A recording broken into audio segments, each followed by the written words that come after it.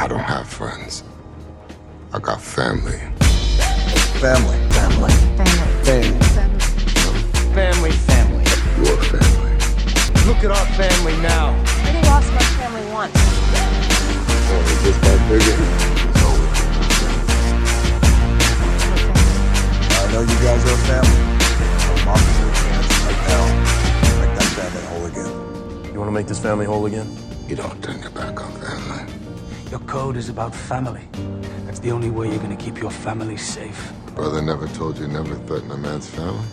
Thank you for the little angel, the newest addition to our family. Almost killed my family. Han was my family too. But what's real is family.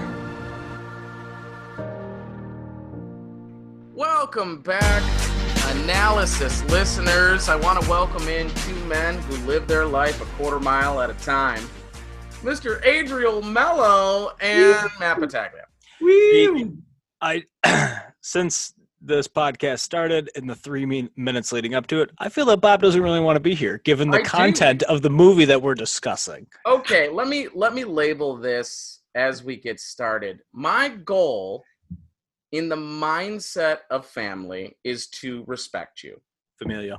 My goal is to actively listen and understand inside the mind of a Fast and Furious fan. Now, anyone that listens to the podcast probably knows these movies aren't my bag, okay? I'm from Metro Detroit, Michigan, and I don't even really give a shit about cars. So once you also involve the spectacle that I believe these movies have become, because I haven't seen them in a very long time. I haven't seen anything past number one, right? These just aren't my thing, but I know they're your thing. And I don't think it makes for compelling radio for me to just sit here and say it's not my thing. So I want to respect you. You guys have been asking for the opportunity to come on and talk about this franchise, which you love. So I'm going to present you an opportunity, and I'm going to be open-minded to the journey of the Fast franchise. Is that fair? The Fast franchise requires the most opened of minds. Now, I will say, to peel back a layer there, being from Detroit, Michigan, would you say there's something to the notion that cars were also part of the downfall of said metro area, and thus there's a seed of hate that has been planted long before the Fast and Furious franchise was built? I don't know if we have enough time for that, therapist Mello, but and I'm also from Detroit-ish. I'm from Royal Oak, Michigan, which is like the white boy. Yeah, that's like Crystal Lake is Chicago.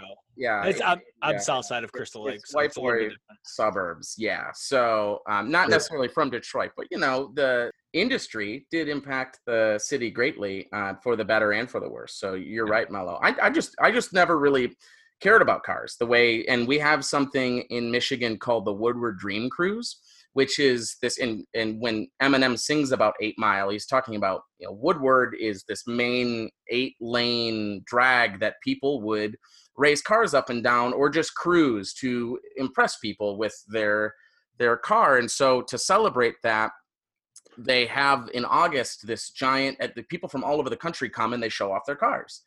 And that was always my least favorite part of the year. I just hated it, and I've never cared. I never cared about, oh, that's a 65 Barracuda. That's a color that wasn't in. I don't care. I don't care about what's under the hood.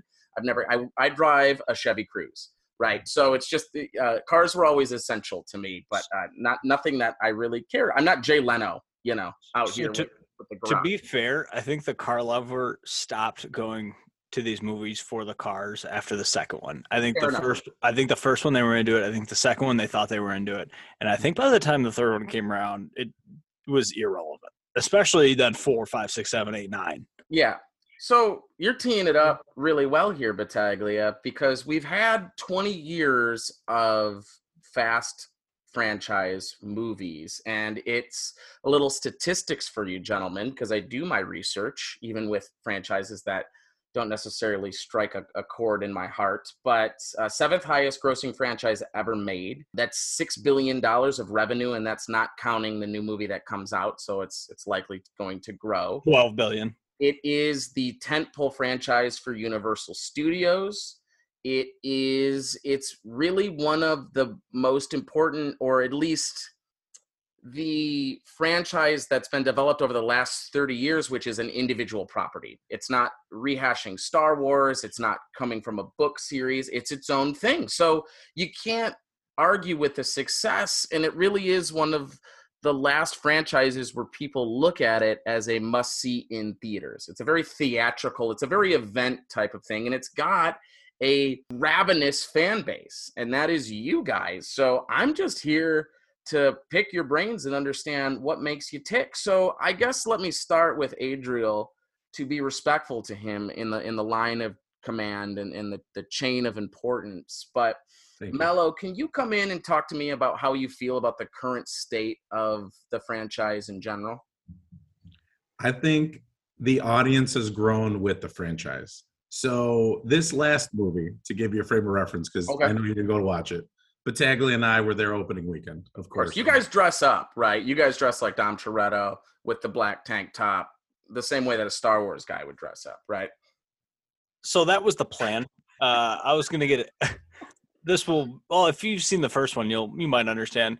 I was going to get me and Mello some T-shirts with a couple of movie quotes. Mine was going to say "Tuna, no crust," which for diehard fans goes all the way back to the first.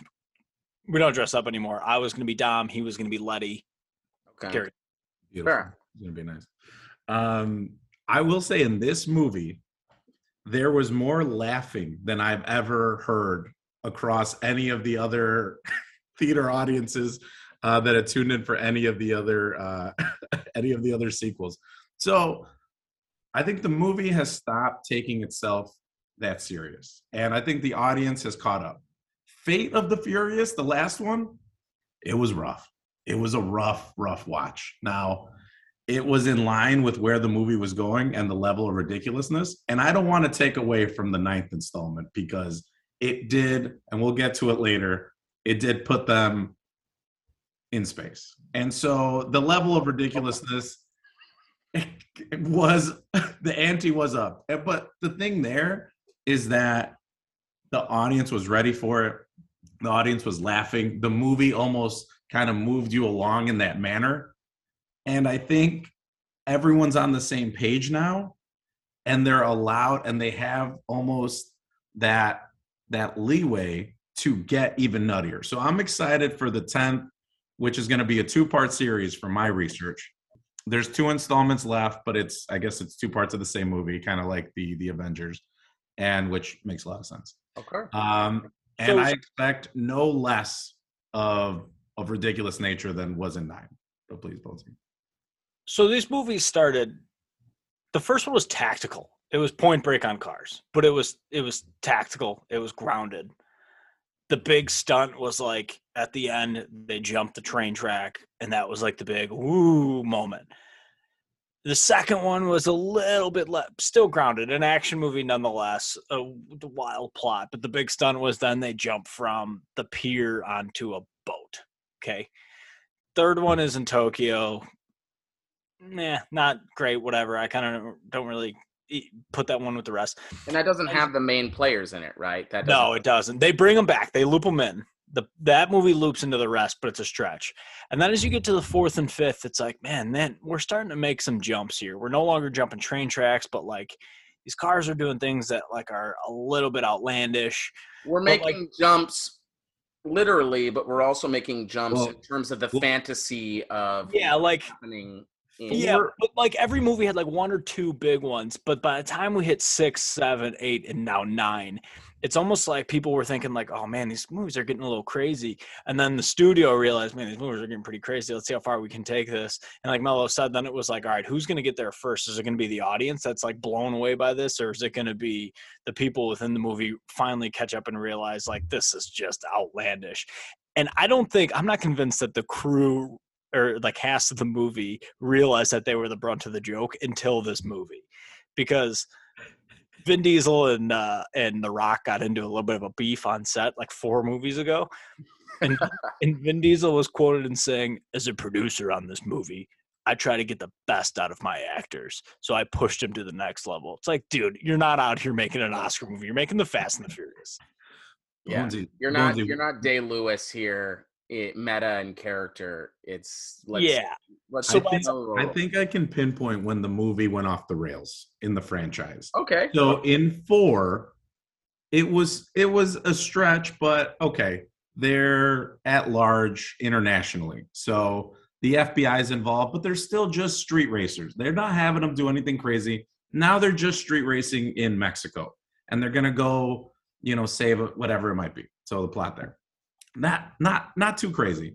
In the 5th installment, they're still on the run because they broke Toretto, Vin Diesel, out of prison, and before he got to prison, in transit to prison, they broke him free. And in 5th, they're on the run. They're hiding in Brazil. Still believable. Still not too crazy, not too much of a stretch. The Rock gets plugged in. Yep. The actual man, and I don't want to besmirch his name, but the man on roids puts roids and gear into this movie and into this franchise. And what happens in that movie sets the tone for 6 through 9. Because in the 5th one, Bonesby, back me up here. Tell me if I'm wrong. The moment that they strap the bank vault to 2 cars and use it both offensively and defensively as a weapon against other moving vehicles, that's when the movie went off completely off the rails. Yeah, I would agree. Because by the time we got to the next one, which was 6, there were tanks. And that was when they started using cars to break people's falls, which has been a trope that has stayed in these movies from 6 through 9, where people land on cars and they out loud say, how did you know that car was going to be there to break our fall? And it's like, just faith, baby. It's family. So, okay. So I hear what you guys are saying. And if I'm hearing correctly, this reminds me of a Michael Scott moment in The Office. Hang with me here while I break this down. So there's a point in The Office, I can't remember what season, but Michael is so in debt that he has to take a side job at a call center. But because he's not the boss, people think he's cool. And he's talking about how he's developing a film script, and everyone's just kind of in the bay listening to Michael talk and wax poetically about movies. And he's talking about Die Hard. And he goes, the first Die Hard is practical, and he's walking across glass, and he's the everyman. And then he's like, by the time we cut to this current Die Hard, he's running a car into a helicopter, and the set pieces have gotten so ridiculous, and it's lost some of its charm.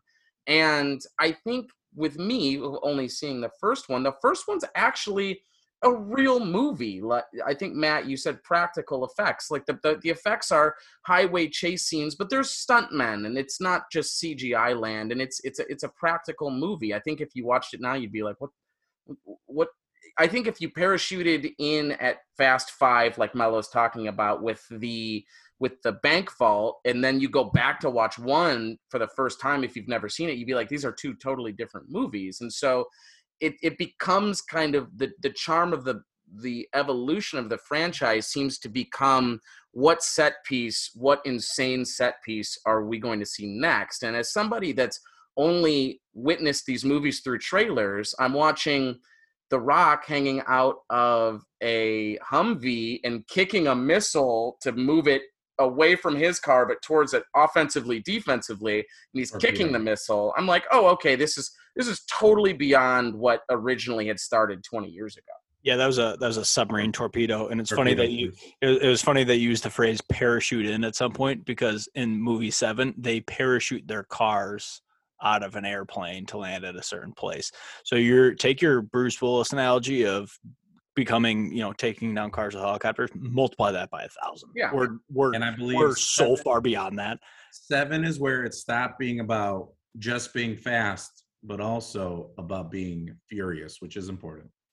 Tell me more, Mello, because I don't see a lot of furious behavior in this. Tell me about why 7 is furious. Well, the first several movies, there's a big emphasis on the NOS and the little boost that I've never been in a car when someone's hit the NOS. I don't think I've been near a car that has NOS in real life. I don't know what that effect actually feels like. Have you ever had a car that had an emergency brake that you pretended was the NOS? It was NOS, yes. Well, I did drive a 93 Nissan Altima, and when you turned off the air conditioning, it did get 10 miles per hour faster. So that is the NOS. Okay. So in 7, they finally gave, and they were due and done away with the gimmick of the NOS, and we're going to use it in a bunch of different offensive type of manners. Like, for example, in Too Fast, Too Furious, they use the NOS canisters, the additional spare NOS, to ejecto seat the companion rider, which are the Cuban gang members who are alongside for essentially to commit murder at the end of them accomplishing said task in Too Fast, Too Furious. So they find all these different ways to use NOS. Finally, in the 7th movie, they're like, okay, guys, I think we've done everything we possibly could have done. I have no more NOS bits. We need to do something else. And so that, I think, is the first time Dom has a car that now also doubles as a tank. He's got literal tank tread instead of wheels, and that gets parachuted from the sky. And it was the first time that they kind of changed the gimmick. And it's like, we're not just about fast cars. To Battaglia's point from earlier, they don't even mention what type of car it is anymore. It was a huge point in the first 3. Oh, you get the Evo. That's a Supra. That's the Skyline. It made you aware of all these cars. Like, I wasn't a car guy. I knew all the name of all those cars after those movies. I couldn't tell you what Dom drove once in the last 3 movies. It's the same car, but they never mention what it is. I'm sure car guys would know, but I have no idea. It's American Muscle and imports. American Muscle for Dom, imports for Paul Walker. For the Busta. Okay. Busta. So Bob, your whole question was how have these movies gotten here?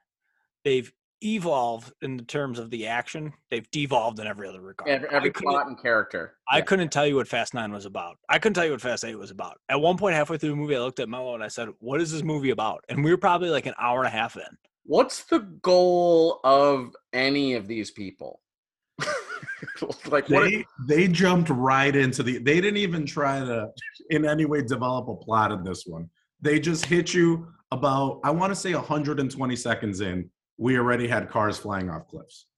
Yeah, it's basically like Grand Theft Auto meets Vin Diesel. That's basically, it's just like what the joys that you get from playing Grand Theft Auto and just having unlimited artillery, and you can just take any car you want out of the garage. That's pretty much the level set of the starting line at a fast movie today. From what I'm hearing from you. That is a phenomenal analogy. Thanks. I was gonna say, I don't want to take away. I feel like what we're talking about almost makes it seem like me and Battaglia are not fans of this movie. We are all in. We are all in. We will be there opening weekend of the next 2 movies. These are incredible. And guess what? For all the shame and all the shit that we're giving them, people can't recreate this. Yeah. They're trying in their own way. And you know what? Fucking Dominic Toretto, Vin Diesel himself, goes off to do XXX, The Return of Xander Cage, and run the same gambit that he's doing with the Fast and Furious franchise. Because my man thinks he can double dip. My man thinks he can have 2 toes and 2 ponds, make the same kind of money. Because guess what happens in that movie? He puts together a super team. Very similar to how he does in Fast 5. And then all the subsequent movies, it's the same squad. But they try to do the same exact shit in XXX, falls apart. Well, not the same. Some would argue it's the actors' chemistry and their real life family feel. Oh, the family. All right, so first of all, Mello, also the director of XXX is the same director of the first Fast and Furious and a few of them, I believe. But so there's all these memes that I keep seeing on the gram, which are basically, my favorite one that I've seen, but I've seen 100 of these, it's Thanos and Dom Toretto. And the first line of the meme is, who would win in this fight? And then the second line is family involved, ? So apparently family is very important. And I know it was kind of a theme. There's like barbecues and Paul Walker I think his name's Brian in the movie, Brian's trying to date Jordana Brewster, who is Dom Toretto's, Vin Diesel's sister. So there's this like family. It's like, yeah, you're gonna become. And there's also this family element of the gang. Like the gang is a family, and that's also very Italian, or basically any ethnicity. But there's like the family piece that goes to it as well, right? But so how has that manifested itself today, where it's a punchline? So first off, we found out in this movie that Dom Toretto is Hispanic. Latino. Don't get me too. Be careful. It's okay, but tag Latino. Is Latino. Or if you want to get real woke, go Latin X. Okay. Get in there. Don's Get Latin. in there, bro. Get in there. Latinx. You only find out because there's flashbacks of his father, which we'll talk about that later. And his father is completely Latinx. And apparently so is Dom Toretto in Gang. Anyways. I didn't know Diesel was a Latin last name, but well, because they allude to it for all these years, but they never come out and say it. You guess it. He wears the chain. I think they try to make him a little extra. There's a lot of different cultures that wear the chain now. There's a lot of Italian men that wear the chain. He says La Familia. Yeah. He says La Familia a lot, but I thought that was because they were in like Mexico at the time. So I thought he was just kind of running with the culture. But it started, so in the very first movie, Paul Walker looks at Jordan Brewster and he said, "Hey, how did the gang come together?" And she's like, "Gang? They don't call themselves a gang. They call themselves a team. They're a family." And then like 4 movies later, this family thing comes back. And they're all sitting around and he's like, "Look around this room. This is your family." And then it just kept coming up and then coming up. And my favorite meme that I've seen about it is the top is Sam Neill and Jeff Goldblum in Jurassic Park. And they're saying, "Dom, no, the T-Rex is too strong." And the next one is Dom with a shotgun in front of the T-Rex saying, "But family's stronger."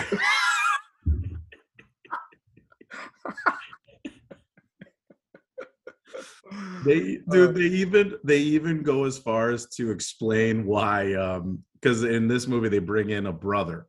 Toretto, Vin Diesel has a brother in this movie, and it's the wrestler John Cena.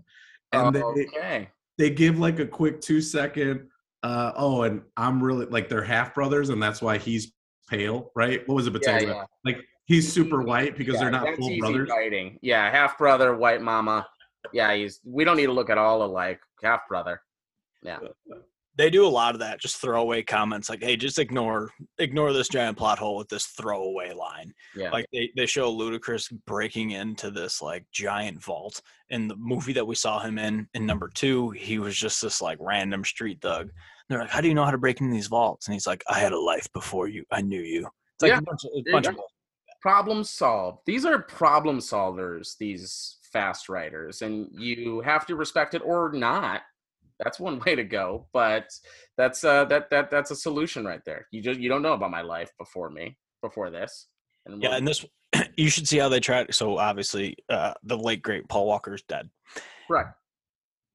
But he's married to Jordana Brewster in the movie, her character, and she comes back in this one. Now it's hard to explain why she's back to save the world. Oh, we're saving the world now. We're beyond just fighting thugs. In the past 2 movies, they've saved the world. They were stealing TVs in the first one, and now it's full on espionage. Yeah, they were world saving. This one, they had to steal some device that could take over every satellite in the world, that could take over all the technology in the world. So it's hard to explain why Paul Walker's character's wife would be there, but not Paul Walker. So in this one, they explain it by saying, "Where's Brian?" And they say, "He's watching the kids." That is how they explain her coming back into the movies in his non-existence. One more line. She goes, he knows it's my turn. Now, got it. I'm all in. You know what? Because when he died, the first thing that ran through my head is no one's more pissed than Jordana Brewster. Nobody. Son of a bitch. God, like, how are they going to write me back in this movie? Because she is not important to the team. Let me tell you, if someone doesn't matter in that franchise, in that universe, it's fucking Mia. She's so important in the first one, though. Yeah, well, she got her first fight scene 9 movies in. So, wow. Okay. Well, Bob, they're in space now. And Mia, while her I don't know what her go-to dish is. I was going to say lasagna, but obviously they alluded to them being Latinx, and so I don't know. It's tuna, no crust. Tuna on white, no crust. But yes. There you go. And as you guys are saying this, I guess that's another novelty, because as I'm hearing you guys, there's these certain Fast and Furious expectations that come up. So you've always got some sort of car stunt, some sort of giant set piece car stunt where Toretto pulls up to a stoplight and looks out the window hard and goes, "Let's do this." You've got some sort of like family line. That's something that is now just an expectation up front. Then you've also got just someone new coming into the cast, aka the family, because you got like John Cena. They're adding The Rock in the family. They're adding Statham in the family. Like they're just gonna keep piling people, almost like a Royal Rumble style, into these movies, right? Is your question who's next? Because I can go into this. Yeah, go ahead. So, Mello, I'm going to get into my theory here. Get in there, brother. I'm proud of you, by the way. I want to say I support your theory. And Bob, being that you're catching up on the series here, this won't be as impressive to you, but it should be. If you remember back to the first movie, the backstory at the time was that Dom Toretto's dad was dead. Yes.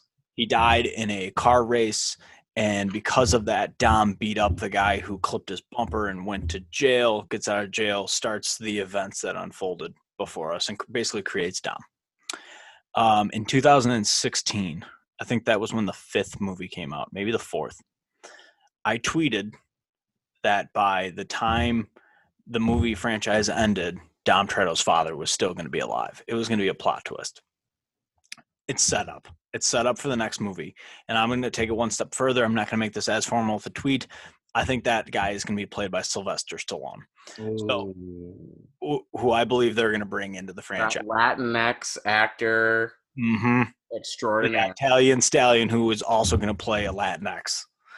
And Vin Diesel also, I believe, an Italian man. So there's a character within the movie named Mr. Nobody, played by Kurt Russell. He's the CIA operative. Okay. You just got to be okay with that. And they brought back a character from Fast 3 named Han, who we saw die in a car accident. We saw the car flip. We saw him sitting there, and we saw it explode. Well, they decided to bring him back. Okay. And the way they brought him back was you see him in the car. They do that scene again.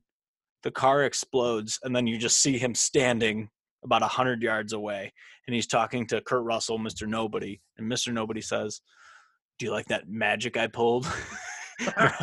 And Han goes, "Not bad." And he says, "I've done that move better." And earlier in the movie, we see a flashback of Dom's dad dying, which I believe is all connected and going to bring back Dom's dad in the next movie as Sylvester Stallone.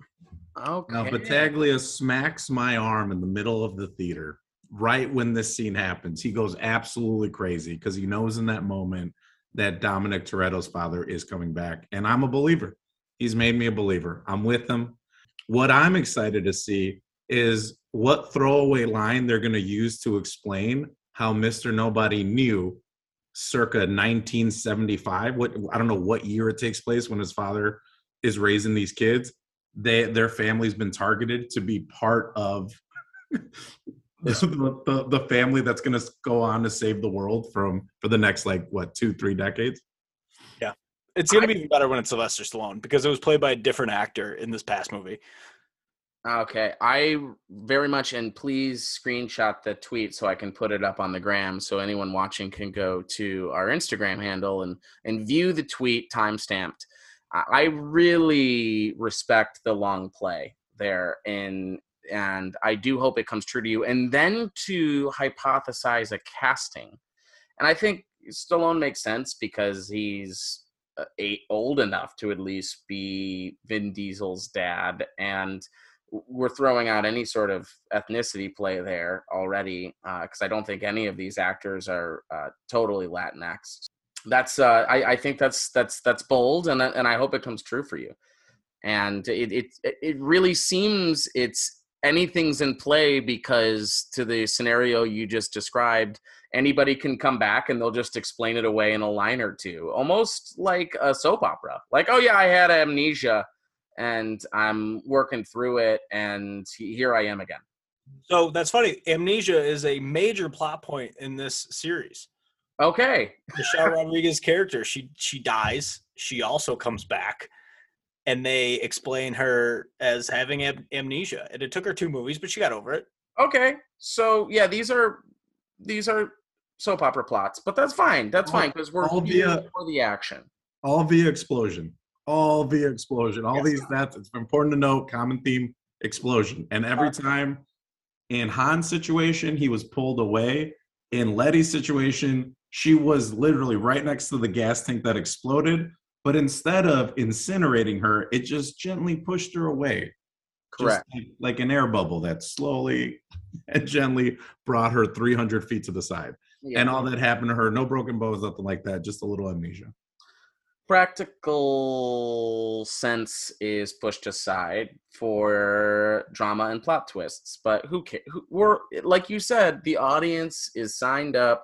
The Fast and Furious people are in it, and they are enjoying the ride. They're laughing at it. It's part of the entertainment. Is what ridiculous shit are you going to come up with next? Now, I will say, I was talking to Battaglia about this. I think one of the pieces we're missing here is that this is made also primarily for an international audience. Yes. So this is big in China. So those ridiculous stunts, you think about the things that translate between cultures, and a lot of jokes are going to miss, right? Like the nuance of language isn't there. When you think about some of the cheesy ass lines that they use, and then the car moves, the stunts, those are really the only things that can be understood when you use subtitles. Those are the kind of things that you notice, and that like kung fu movies, right? That get translated over, like the fighting. We can understand the fighting, everything else, and I don't know what they did in terms of the language and the script from that manner. But when you read some of the lines or read it back, like if you have the script in front of you, I think it's meant to be overly cheesy, so it's simplified so that when they translate it, they can continue to make big bucks over in China, because I think that's where over half their revenue comes from.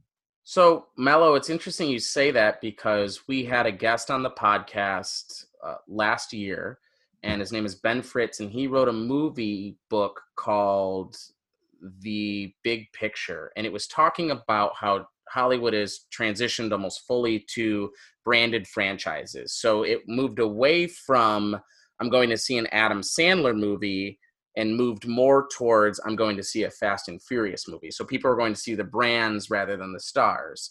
And he talks about a lot of reasons why that happened, but one of the reasons was the evolution of the China box office. And China started to invest a lot more in culture and entertainment in general, and started to build a lot more movie plexes and making it more culturally acceptable to go to movies. And so, just by head count in China, they predict that in 3 years, the China box office will gross higher revenues than the American box office. So all of these movie companies, these production companies, are very aware. And so they want to try to make as universal of a product as possible to obviously win in those markets. And so Fast and Furious is set up perfectly for Universal, and that's why it's a tentpole. A tentpole holds up all of the other movies that they want to try to produce over the years, right? So the same way that basically Fast and Furious is going to help the production of 10 to 12 other movies, the same way the football team at the University of Michigan helps prop up the women's field hockey team, the water polo team, and the soccer club, right? And so that's really the China box office is a huge deal, and these movies are tailored towards that. Love it. Don't get me tooed on your day off, Bob. I won't, man. I won't. So yeah, Ben Fritz, that's a really interesting podcast. Anybody that is interested in that type of conversation, he was on last year. It makes sense. I'd be interested to see if you watched it, Bob. One day, maybe you'll crack. It'll be on TV. Maybe you turn it on. Maybe you just watch it just to see, just to see if you agree. Speaking of parachuting in, Battaglia, could I parachute in and watch Fast 5 and watch the scene with the safe that you're talking about? Could I just watch that without any context of 4, 3, or 2? No, actually you can't. Okay. You would think you could, but you can't. All right. You'd be missing a couple of things. You could, and be like, oh, that's some action, but there are some key plot points you'd miss. Because I think that's what makes these movies scalable, is if you can just watch them on their own, and that way you can kind of come in at Fast 9. It's hard to ask guys like us that, because we appreciate the evolution of the family. So, like, I'm sure you could, and you wouldn't miss anything. You'd be able to. It's not hard to be like, oh, she must have had amnesia, but you'd miss out the evolution of the family. Okay. You'd be doing yourself a disservice. Okay. But could I, in a space, could I do it? Is it possible? You could. Okay. You can put the pieces together quickly. Okay. Because it seems like there's not a lot of plot from what we're saying earlier that I would be missing out on. It seems like there's a lot of set pieces. It's easier to watch 8 and 9, 7, 8, 9 without any of the other ones than it is to watch 5. If you go 7, 8, 9, you can just jump in. Water's warm. You're more than welcome. But if you go to 5, you're gonna miss some stuff. 7, that's when it all becomes like, okay, what are they gonna? How many buildings are they gonna jump cars through? How many cars are they gonna land on that are gonna break their fall? 9, I could have watched it 4 times. I couldn't tell you what the thing's about. So you're good there. Yeah. There's movies that are linked. I think 4 and 5 you have to watch as a pair. 6, 7, 8, 9 are its own little arc. 1 and 2, 3 is by itself. 3 is just out there. You want to jump in at 3, brother. You know what this whole thing reminds me of? You know, at the end of 21 Jump Street, or I'm sorry, 22 Jump Street, in the credits, when they just keep showing all these guys in different movies, where it's like 23 Jump Street going to culinary school, 24 going to med school. That's what these movies are like. So the parody of stupid movie plots for extended franchises is what these movies are. Okay, correct. So Bob, to give you to build off that exact point, which I think is beautiful. I think that was great. The guys that are in 3, I don't know if the plan was to maybe make it an anthology where every subsequent movie would be about the theme of racing, but a completely different new set of people. Because 3, they have a random kid from Texas that gets booted from school. Mike Winchell. To avoid jail time, he has to go spend time with his Army veteran father who lives in Japan. And so he gets out there and they do a whole different kind of racing because they race. Right. They race through the mountain passes. And so they have to drift. They don't really have straightaways like they do here. Less space, mountain drifting. So that's when the movies were still about the car. They still talk about, like, you know, the mechanics of it and all that. But essentially, those kids don't fall into the rest of the movie, the theme. And their skill set, because they're supposed to be much younger. They're like high school kids. And where the movies are now, there's no great transition to bring them back into the movies. But they found a way.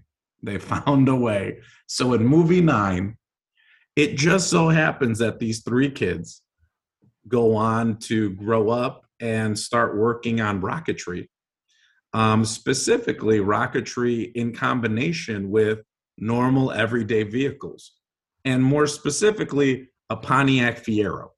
Okay. So they have, and this isn't hyperbole. They have a rocket attached to a Pontiac Fiero, like duct tape on, essentially. And then they hit a button and it just shoots the car forward because they're trying to beat a jet on land, I think is the goal in the beginning of 9. Well, turns out that occupation, that team of 3 goes on to be a very important part later on in the movie, as the team now needs a way to get into space. The family needs to get to space. It's almost like Ernest. Like Ernest goes to camp. Yes. Ernest gets scared straight. The family, you know what bothers me the most about that? Goes to space. Of all the people they send to space, it's Tyrese and Ludacris. Ludacris. They send them there in the Pontiac Fiero. Their space suits are scuba diving suits, literally held together with duct tape, and they get out. Like, when they get into space, they get out of their car. And they do this thing where they're like, we need to destroy that satellite. So they gun it to drive it right into the satellite. And then they're like, now we're just stranded because we're out of gas. And within 2 seconds, another spaceship flies by. And they're like, hey, we're right here. And it just picks them up. Yeah. So, and even before that, they strap the Pontiac Fiero that's got the rocket strapped out of that. They strap it onto a military jet, a cargo plane that brings it up high enough so they can then hit the rocket. They can gun it. Yeah. But the guys that are flying said military jet are the 3 high school kids from the Tokyo Drift movie. No explanation as to a pilot's license, military clearance. No, they're just there, and they're 30,000 feet I in the have air. 2 questions. So one of them was most ridiculous bit ever in a Fast movie, and I think that has to be the answer. And also you have to assume whatever the most ridiculous bit is has to be in the most recent movie, because that's the thing. It's like topping each time. We're going to top the last set piece that we did in the previous movie. So I anticipated it, but there's no way that there's a bigger, most ridiculous set piece than that. I will say Battaglia touched on a recurring theme, which is, I think, more ridiculous in that they've somehow convinced the audience that a speeding car is in some way a way to cushion a fall from a great height. And they do it across several movies where Toretto perfectly times you smashing into his windshield after falling 700 feet from the air. Yeah. Essentially, it serves like gym mats under the that's what we'll see in well, it's Tokyo is the Olympics this year, so maybe they'll call upon the drift, and when Simone Biles finishes her dismount from whatever she's doing, the high bars, she'll dismount onto Dom Toretto's windshield. It'll be just the same as one of those mats. So last question I had for you guys before we send it off is just your favorite Fast character. There's been a billion. You got Statham, you've got The Rock, you've obviously got some of the old family, if you will. Do you guys have a favorite character throughout the course of these movies? Mine's a little cliche, but I'm going to go with Brian O'Connor, as played by Paul Walker. Sure. And a lot of that's credit to his death. But he also reminds me of a simpler time when these movies, granted he was still part of them when they were parachuting out of cars and things of that nature, but he also reminds me of when they were going a quarter mile, pumping the NOS, Point Break ripoff. Yeah, he was the main character of that first movie. He was the protagonist. He was the antagonist. The movie was written for him. This franchise was written for him. He was with the director in a different movie, and he said, I want to do something that's got some adrenaline. And this guy said, man, I'm writing a movie that's going to involve street racers, and you guys are stealing stuff. And he goes, I'm going to write it for you. Without him, we're not here today. Yeah, so I'm years going later. Brian O'Connor, a.k.a. Brian Earl Spillner, a.k.a. The Buster. Part of the family? Question mark? He is the family. Okay. I took this question in a different direction because it's too easy to pick Paul Walker. And he is. Battaglia is completely right. I'm not denying any of that, but I love the side characters don't get enough love, and they're hysterical. They're comical and they're caricatures. Leon from the first film, I think his whole role is to just say things in an oddly raspy voice. And I think walkie-talkie. He's forcing it. Yeah, like, get over there. He'll say shit like that. Hector, the stereotypical Mexican guy that is just there to be what I would say is a welcoming thug, right? Like a welcoming thug. The first time I've ever heard that phrase, but I love family-friendly thug for the movies, right? For the children and the moviegoers. It's almost like when Will Ferrell is saying, I can't remember which movie it is, but he's saying he wants to go sell crack, but be like a nice crack dealer. And he's like, hey, you want some crack? A little crack? Right? I'm going to be a drug dealer, but like a nice drug dealer. It's almost like Hector is the nice thug. Right? And then they have Tran, who is the sidekick of the Asian mafia that's involved in the first movie. He wears the leather snakeskin pants. He's only got 1 or 2 lines total. And they ask him a question like, hey, Tran, what do you think of this car? And he just goes, close up, 5 seconds, just his face. It's an amazing machine. And it pans off. It is hysterical. I'm pretty sure his name's not Tran. I think you got racist there, dude. You got to be careful. I think the actor's name's Louis Tran. Okay. Louis Tran. What's his name in the movie? Do you remember? He's got snakeskin pants. He said I can't remember his name. Lance. Lance. His name is Lance. That's my cousin Lance. All right. My favorite characters have to be all the throwaway side characters that they use and abuse. You never see them again. one movie in and out, incredible. Also doesn't get enough attention. I think maybe because the American audience doesn't know who they are. They brought in Tigo Calderon and Don Omar, which are like huge reggaeton guys. And I guess I'm trying to think of what the American equivalent would be of bringing them on, because they were fairly popular for a long time. And when that franchise, they came in on Fast Five, they were kind of at the end of Are their they popularity. singers? Yeah, they're like Spanish rappers essentially. Okay.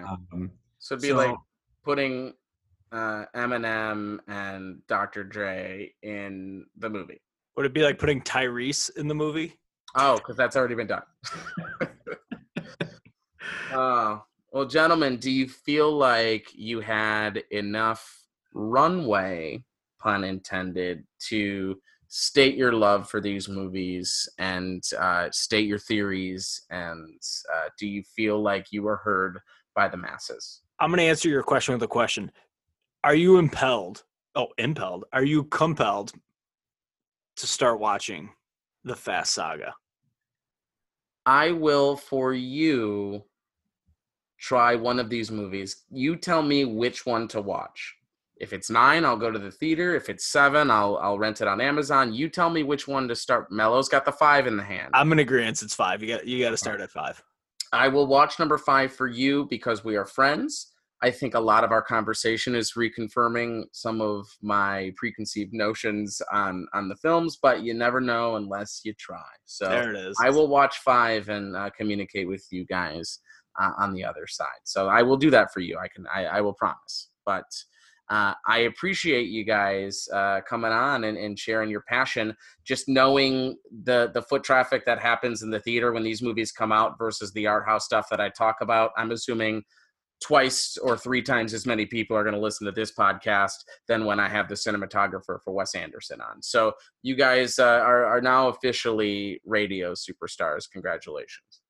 I'd like to throw in the added caveat that I believe the Fast and Furious franchise was the first compelling event that made people break quarantine in masses to join. That's true. To come to theaters. So in a way, family is what cured the world. Correct.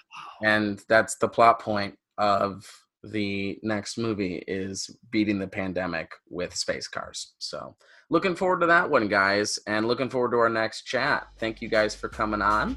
For anyone that's hanging with us, thank you guys for coming in and listening. I hope you guys had as much fun as we did. Don't forget to like and subscribe. Wash your hands. And we will see you down the road. Family. Bye.